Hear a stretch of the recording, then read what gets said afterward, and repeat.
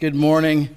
My name's Greg. I want to welcome you here. It's a delight to have you here and be with you. We really do feel like there's something unique about when we are able to be together, and whether that's here presently or you're engaging via our live stream or even later on in a podcast, we are aware and delighted over the many different ways we are able to connect and be present with one another. And so, it's from that space that I would like to open us in prayer. God, I do ask that you would speak to us in the way that only can happen when we're engaged with other people. That there is something unique about that space, something about that time, that you speak in ways that connect to all of us. And so I pray that this would be a space like that we would be able to hear from you, and also be aware that we are together. We are with other people who are somewhere in the process of seeking, engaging, and knowing you. And so, just ask that you be with us in only the way that you can. I ask this in Jesus' name. Amen. Well, we're in week 2 of a sermon series that we've titled Understanding the Bible, and it feels like, sort of looking back on that a different title might have been better. Because although we are exploring the Bible, to throw it out there, like when you get done, you're probably going to understand everything you need to know about the Bible, seems like a little more than what we're able to offer, especially in 3 weeks. But what we are going to try to do is really sort of maybe open our eyes in some different ways to see the Bible new, to see it maybe a little differently than we have, or maybe even in the way we always have, but have forgotten, or something. We're hoping that there's an awareness that comes out of this about what the Bible really is. And so this week, the sermon is entitled Eat This Book. And it's the first part. I'm going to try to do the next 2 weeks in a really 2-part thing. This week's called Eat This Book, and the next part is called Beware of What You Eat. And so we're going to start off this week kind of exploring what that looks like and how that works. But, as we've started this series, one of the things that we've been really wrestling with is, so what is the Bible, and how do you get at that? And there's just so many ways the Bible has been talked about, the Bible's been used and dreamt about, and all kinds of things. And it was really interesting this summer. I was able to spend some time in Norway, and when we were in Oslo, we found, thanks to Keith and Sue, this wonderful couple we met, that there is a Bible museum in Norway, and I never even knew such a thing existed. And so we went there, and I got to kind of geek out a little bit. This is one of the, nope, that's not it. It's it on here. There we go. Thank you, Drew. This is one of the printing presses they used to use to print off the Bibles, and it was this just phenomenal, intensely labor-intensive, that's what I'm looking for, process. And so we got to see that. And if you look right next to it, there's that little glass case. And that, there's 2 Bibles in there, and you can see they're really big, and they're really old. But the reason these Bibles are here, because they have a ton of Bibles there. They had the world's smallest Bible, which really, you can't even read it. It was just, someone was like, well, let's make it as small as we can, just because we can. But these Bibles, they wanted us to see, not just that they were old, like they were made a long time ago, but these Bibles were really well used.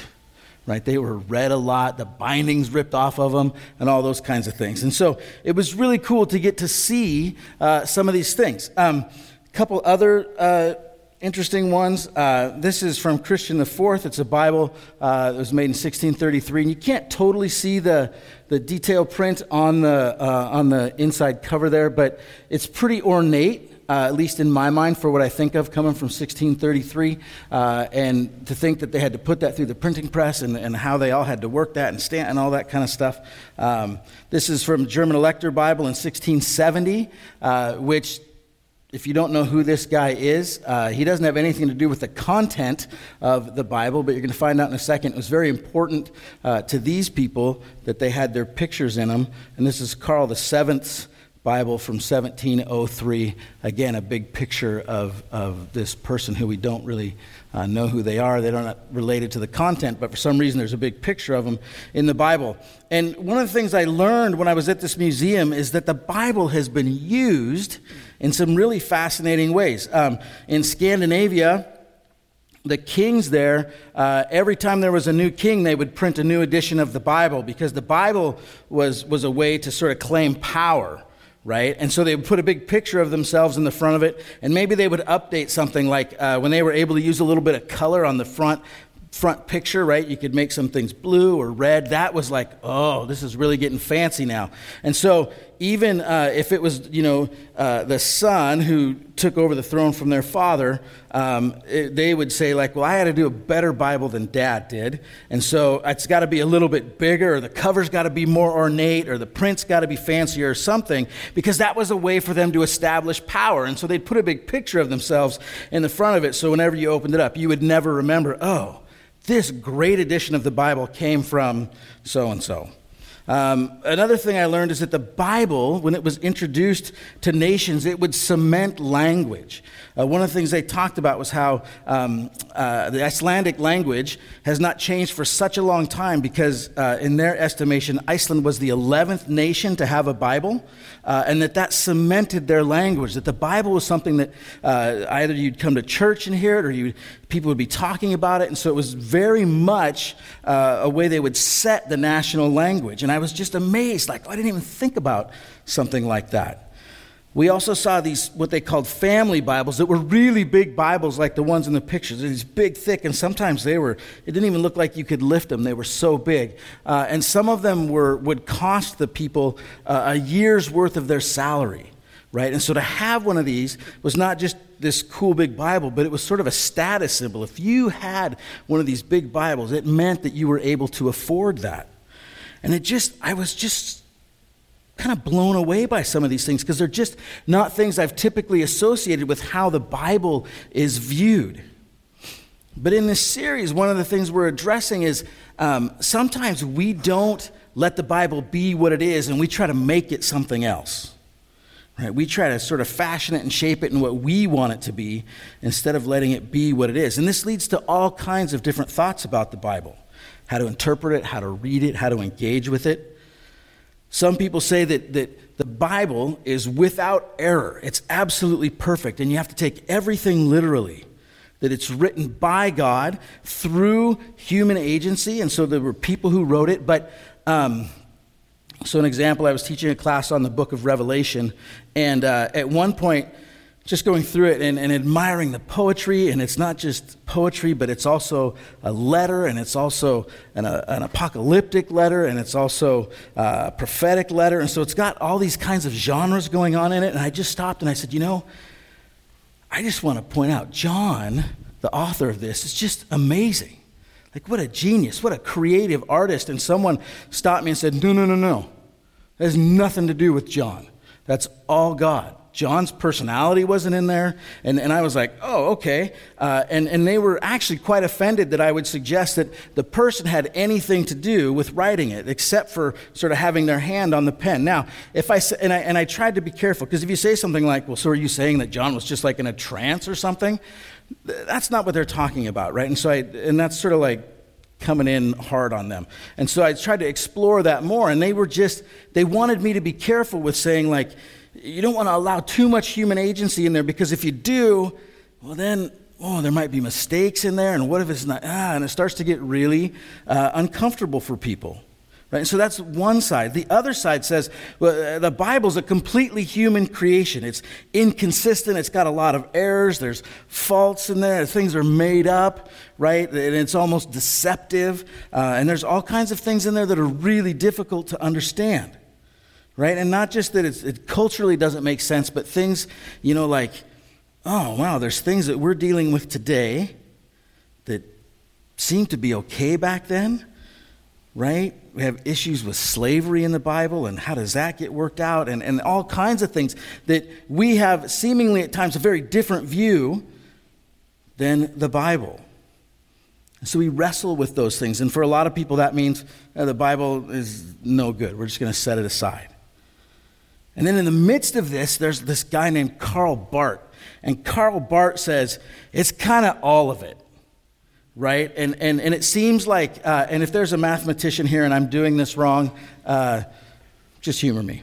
But also, I'll say this. This is the way I've always seen it. When mathematicians talk about imaginary numbers, to me it feels like, so you don't know the answer and you're just subbing something in there. You're just saying, oh, we don't know, but it's going to be this because that makes sense to me, right? And sometimes it feels like Karl Barth kind of does that, because what he says is that, yep, the Bible has errors, was humans that wrote it and all this stuff, but it was inspired by the Holy Spirit. And when God moves within Scripture, then it becomes this like agent that you can understand more about God. You can learn the story of God and all these things. But just on its own, just sitting here without God being present in the life of the person engaging with it, it's just a book with some words that have been written in it and things like that. And so there's this way where Barth is trying to say it's kind of all of it. But even that gets kind of dicey. And at the same time, kind of sends my mind on a trip. So then what do we do with this? Right? How do we then figure out, it could be this, could be that. So how am I supposed to engage with this? And if you remember back, we were in a series just before this called The Crux of the Matter. And one of the things we talked about is how our brains operate in a way where they're trying to ask, just sort of from a natural perspective, a survival perspective, with everything we encounter, is that thing going to help me or is it going to hurt me? And John Medina, really super smart guy, biogeneticist, he phrased it into 3 questions that our brain is asking. Can I eat that thing? Do I need to fight it? Or can I mate with it? Right? And you're wondering, where are you going with this? So I'm going to say with the Bible, I want us to eat it. Right? I want our brains, I want our bodies, I want our whole person to think about eating this book. And as we think about this, I have a couple of verses that I want to read for you that I hope will help this process. The first one is from Ezekiel, and it's chapter 2, verses 7 through chapter 3, verse 3, and it says this. You must speak my words to them, whether they listen or fail to listen, for they are rebellious. This is God speaking to Ezekiel. But you, son of man, listen to what I say to you. Do not rebel like that rebellious people. Open your mouth and eat what I give you. Then I looked and saw a hand stretched out to me. In it was a scroll, which he unrolled before me. On both sides of it were written words of lament and mourning and woe. And next line. And he said to me, Son of man, eat what is before you. Eat this scroll. Then go and speak to the people of Israel. So I opened my mouth, and he gave me the scroll to eat. Then he said to me, Son of man, eat this scroll I am giving you, and fill your stomach with it. So I ate it, and it tasted as sweet as honey in my mouth. Okay, so that's Ezekiel. Now, in the book of Revelation, chapter 10, verses 1 through 10, says this. Then I saw another mighty angel coming down from heaven. He was robed in a cloud with a rainbow above his head. His face was like the sun, and his legs were like fiery pillars. He was holding a little scroll which lay open in his hand. He planted his right foot on the sea and his left foot on the land. And he gave a loud shout like the roar of a lion. And when he shouted, the voices of the 7 thunders spoke. And when the 7 thunders spoke, I was about to write, but I heard a voice from heaven say, Seal up what the 7 thunders have said, and do not write it down. And then the angel I had seen standing on the sea and on the land raised his right hand to heaven. And he swore by him who lives forever and ever, who created the heavens and all that is in them, the earth and all that is in it, and the sea and all that is in it, and said, There will be no more delay, but in the days when the 7th angel is about to sound his trumpet, the mystery of God will be accomplished, just as he announced to his servants the prophets. Then the voice that I had heard from heaven spoke to me once more. Go, take the scroll that lies upon the hand of the angel who is standing on the sea and on the land. So I went to the angel and asked him to give me the little scroll. And he said to me, Take it and eat it. It will turn your stomach sour, but in your mouth it will be as sweet as honey. And I took the little scroll from the angel's hand and ate it. It tasted as sweet as honey in my mouth, but when I had eaten it, my stomach turned sour. Now, this is, I'm using this as a metaphor for what it means to engage with Scripture. Eat this book. I want to kind of recover this idea and all the implications it has for the Christian community. And I want to impress this almost like a command in the imagination of people everywhere. Right? Most of us have a handful of sort of essential commands or ideas that we carry around with us in our heart that are easy for us to access. Love the Lord your God with all your heart. Love your neighbor as yourself. Honor your father and mother. Repent and believe. All these things. Don't be anxious. Give thanks at all times. Take up your cross. I want us to add, eat this book. Not merely read it, but eat it. Scripture, this is from Eugene Peterson. Scripture nurtures the holy community as food nurtures the human body. We don't simply learn or study or use Scripture. We take it in. Bring it into our lives in such a way that it gets metabolized into acts of love, cups of cold water, serving in all the world, healing and faithful presence and justice, all in Jesus' name. Hands raised in adoration towards the Father, feet washed in the company of the Son. I went to the angel and told him to give me the little scroll. Take it and eat it. What this means is that we're not just pursuing Scripture in this kind of objective way. We're not just looking at the words to try to gain some information. Eating the book is different. It has something else in it. But in our culture, we're often taught to read in a way where we are just gathering information. Right? And in the age of, again, John Medina in a talk on attention span said, one of the things that has shifted in sort of the past 20 years is we don't have to know information, we just have to know where it's at. Right? We just manage it. Right? So I may not have it internally, but I don't have to because I can just go somewhere and get it. It may not be something that we practice, this eating of books. And so things become really impersonal because doing it that way removes our participation in it. And it makes me think of when I was in college and I would be studying for an exam often the night before. And the idea is I'm going to sort of cram all this information into me anywhere it can fit. And then on the test the next day, I'm going to sort of vomit it up and hope that it lands in the right spot. Right? And what I found was that some of those exams I passed, some I didn't. But I didn't really remember much of that stuff, right? That a lot of that stuff didn't get into me. And so there's something different. Eating a book takes it into our person, like into the tissues of our lives.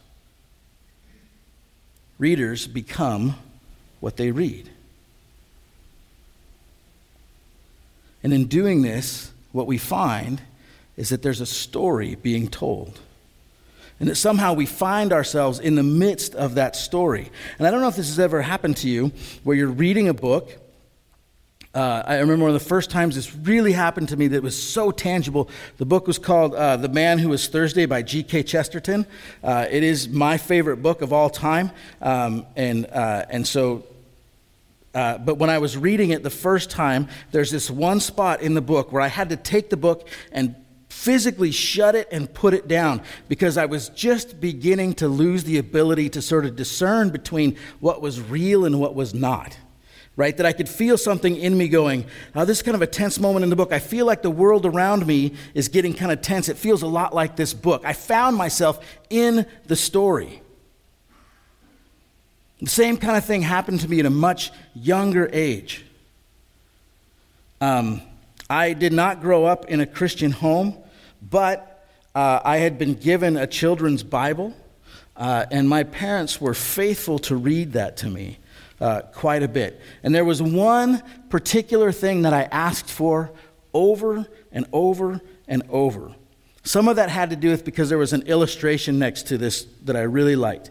But I'm just going to read the first little bit of it because I'll explain in a sec. But this is Psalm 23. The Lord is my shepherd. I shall not be in want. He makes me lie down in green pastures. He leads me beside quiet waters. He restores my soul. He guides me in paths of righteousness for his name's sake. And then my dad would keep reading, but his voice would kind of start to fade, not because it was actually fading, but because my imagination would take over. Green pastures, quiet waters, that was all it took for me. I was in the story. I was there. I was in green pastures. I was next to quiet waters. And for the life of me, I remember hearing that over and over and over. I don't remember hearing my dad ever read the rest of it, but I know he did. But that's what it's like. And I think when we lose the ability to be lost in the story, then there's something with Scripture that we're missing. And it is a lot like eating. Anyone in here a chocolate fan? Okay, good. So I love chocolate. And we often have chocolate bars stashed all over our house because we have to hide them from other people that live in our home.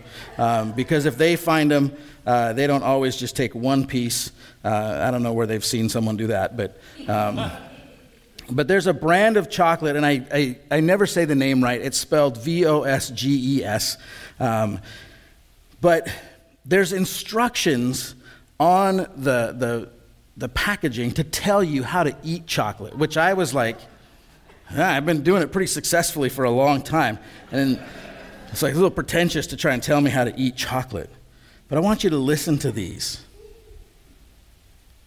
Begins with pressing the chocolate with your thumb to release its natural aroma.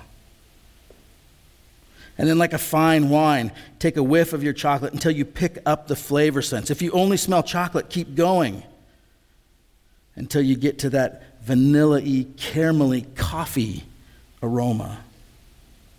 The third step is to snap your chocolate in half. This indicates the quality of the cocoa butter in the chocolate and how well it is tempered amongst other things.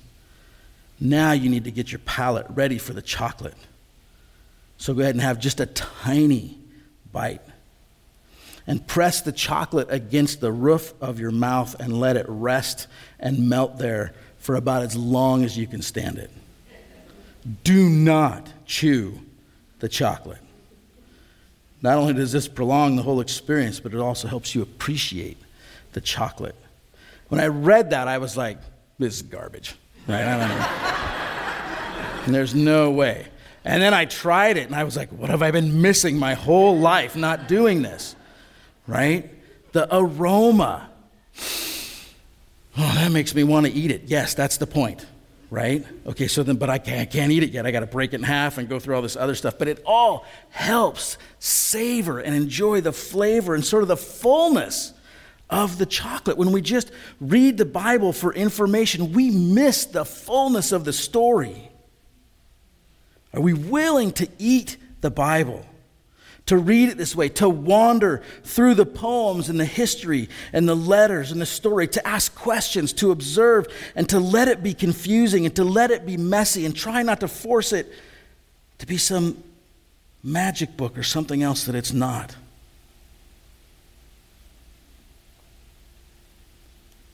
Some of you may be familiar with Rachel Held Evans, who recently passed away. I have a great amount of respect for Rachel Held Evans. I don't always agree with everything that she believes. But what I respect her so much for is that she was willing to ask questions that many of us are scared to ask. Or that we're asking and we try to hide that. In the midst of all that, she maintained her relationship with the Bible, the church, and Jesus, where many of her contemporaries who were asking the same questions grew really distant from those didn't attend church or gathered community the same way, didn't stay connected to Scripture, and became distant to Jesus, she remained just steadfast in all those and constantly talked about the importance of maintaining community, staying connected to a church, remembering that Jesus is all the things that the Bible says he is, and remaining engaged with Scripture. And in her book, it's called Inspired, Slaying Giants, Walking on Water, and Loving the Bible, she noted these things. That in her youth, the Bible started out as a storybook. There's these great stories and hearing them and these great victories and good defeating evil and all these things that she remembered. In her adolescence, it switched to be a useful handbook. Right, there's some great advice in here when I had a question about, well, how do you deal with this situation? How do you navigate this? Scripture had an answer.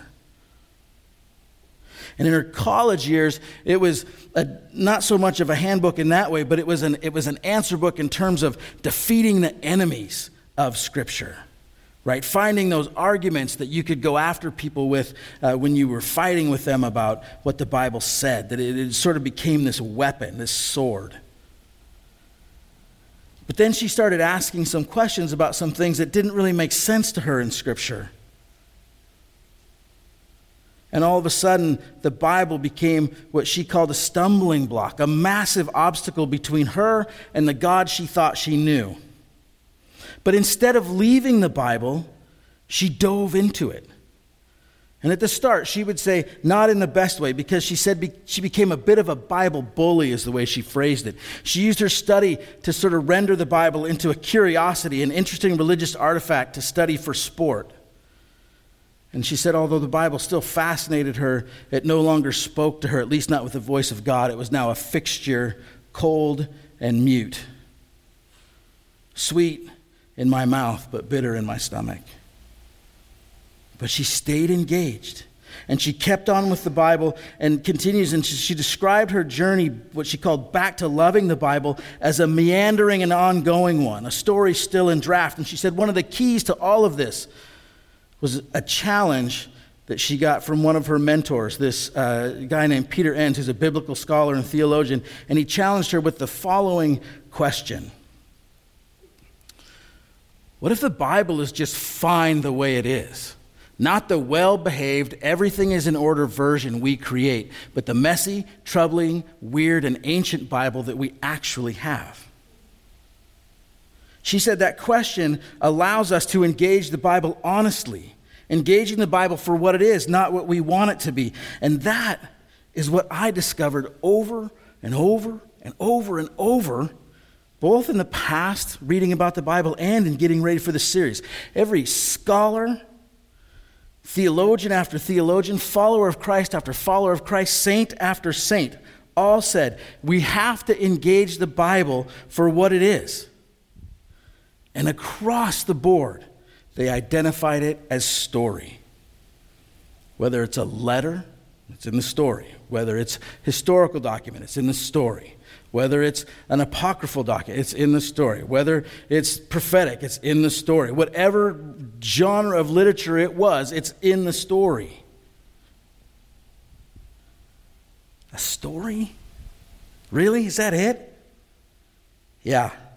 In fact, N.T. Wright calls it a 5-act play full of drama and surprise, wherein the people of God are invited into the story to improvise the unfinished final act. Oh. This place where our ability to faithfully live out and be present in the roles we have in our neighborhoods, in our families, in our friends, in our places we work, the schools we go to, wherever we're at, to faithfully live out those roles. It all depends on our willingness to enter the narrative and see our own stories intersect with the grander epic of God's redemption in the world. Every page of Scripture serves as an invitation to wonder, to wrestle, and live the adventure, to eat it. But we don't always do this. We often are gathering information, whether it's doctrinal, philosophical, historical. We're trying to take things in our own hands. We're trying to gain some form of control over the information we're getting. but there's something different happening here. Ernest Hemingway, at one point in his life, was sitting around with some friends and some other authors, and he said, I could write a story in 6 words. And they said, no way. And so he wrote 6 words down on a napkin. I'm not going to read them because the words he wrote, they're not like curse words or anything, but it's a heavy, heavy thing that he does. And so if you want to go look that up on your own, you can. So I was like, I wonder if I can find a couple words from Scripture, and maybe there's a story there. So I went to John 11:35, and it says, Jesus wept. And I was pulled in. Why? Why did Jesus weep? And if I don't know who Jesus is, who is Jesus? And then I thought, have I ever wept? Yeah, why was I weeping? Did Jesus feel the same thing that I did? Or was it something different? And it opened up this possibility. Could this person, Jesus, relate to me? Off of 2 words. Story. Henry David Thoreau wrote of having traveled a good deal in Concord, this small New England village in which he spent his life. And the idea is he's saying I spent a lot of time traveling in this really small town. It would be like me living my whole life in this neighborhood and saying, I traveled a lot in Wedgwood. People would say, what? This is not that very far. Why is that so significant? Well, another guy, Louis Agassiz, I probably said his name wrong, but he's a Harvard biologist and professor. He came home after summer vacation and told his students that he had spent the summer traveling and made it halfway across his backyard. I want to explore Scripture that way. Again, Eugene Peterson says, I want to hold out for traveling widely in Holy Scripture. For Scripture is the revelation of a world that is vast, far larger than the sin-stunted, self-constricted world that we construct for ourselves out of a garage sale assemblage of texts. I want to hold for traveling widely in Holy Scripture. Do we dare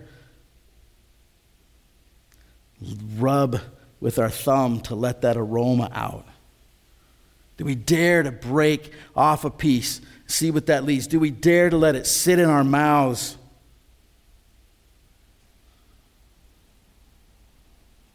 Some of us are in a space where the Bible doesn't seem to be that grand. The adventure isn't there. Maybe it's a stumbling block, or maybe it's just not that interesting. It's hard to get into. My questions don't feel safe. I'm full of doubt, and I don't want to say that because that maybe makes me look bad. I actually think it's quite good. And you'll find yourself in the company of a lot of, really, in the Bible, people that are held up very high, who are asking those questions, who would go up to Jesus and say, hey, Jesus, by the way, which one of us in your kingdom is going to be the greatest? What? What? Why would you ask that? Well, we say that because we've seen the other side of it. And we see Jesus say, what is wrong with you two? But they were bold enough to go ask. Are we bold enough to go ask Jesus honestly our questions? And whatever you do, don't stop. If you're hungry, dig in. Now, this is the first part of a 2-part sermon. And so next week, we're going to be looking at the impact of eating Scripture. What does it do? What does it look like? And that's why it's entitled Beware. So we kind of have an idea for what kinds of things it might bring about in our lives. But I wanted to start this to get ready for that. So if I invite the worship team and the prayer team back up, I have a couple of questions in just a second. I'm going to read to you. When I'm done reading them, the worship team's going to play for a moment so you can write those down or take pictures of them. I realized as I talked to Rich during the break that you did not find a connection card on your chair because we did not pass those out. And so if you want to text us or email us any questions or responses today, that would be fantastic. Yeah. If you want a connection card, we can have them passed out. However you want to engage with this and get your questions to us or whatever. And you can take pictures of these too. So here are the questions. The first one is, are you hungry? Is there something in you that is stirring to know more, engage more, explore more? And is it possible the Bible could be a place where that happens? 2, have you engaged with the Bible in a way where you allow the Bible to be what it is instead of trying to make it something it's not? An answer book, a weapon, a handbook, a joke, etc. What are the different ways maybe that you and I have tried to make the Bible? I realized, I think I said this before, but the verse that says like, we can do all things through Christ who strengthens me, and we often quote that verse and that idea when it's like working for us. But I realized at one point, saying that, I have to include the option, I can do all things, even be wrong. Right? That if I have to use that verse and read it as it is, not turn it so it only works for me, but no, all things through Christ who strengthens me. I might have to be strengthened because I was just wrong in something I said or did. Number 3, in order to enter the story of God in Scripture, we have to know our own story. Do you know your own story? Who are you? How did you get here? What's been going on in your life? Right, those are the things that are going to help you when you engage with Scripture to all of a sudden go, oh, yeah, actually I was weeping yesterday. Jesus wept. I want to know about that. I'm in that story right there. Do you know who you are? And we're going to touch more on that next week, but there's a starter with that. And then lastly, were there any ideas that came to mind while we were talking about ways that we can engage with the Bible that would be like eating it, that would sort of fit that description? A side note here, when we eat, we do stop. We chew, we swallow, allow food to settle. If we just keep eating and eating, we die. So some of it might be, I know lots of times when I hear sermons about the Bible, I feel this part of me go, yep, I'm going to read the Bible for like 2 hours every day, and it's going to be awesome. And then I try it, and the first morning I get in like 10 minutes, and I either fall asleep or something happens, and it doesn't happen. And then that very day I'm like, well, I'm a really evil person, and that didn't work, so I'm not going to do that anymore, right? You get to pick something that's manageable. Maybe it's one verse a day. Maybe it's one word that's a key word in Scripture: love, redemption, sacrifice, whatever it is. Maybe it's joining a core group and sitting with some other people. Core groups are our small groups. Some of them are Bible studies centered around Scripture, and you go to those groups and you talk about Scripture. You engage with Scripture with other people. Maybe it's something like that that is a way that helps you to eat it. But what is it? Maybe there's some ideas that we're circling around. Okay, I'm going to pray. Worship team's going to give you a moment to reflect on those, and if you have a way to communicate those to us, you can. And then we'll close with a song.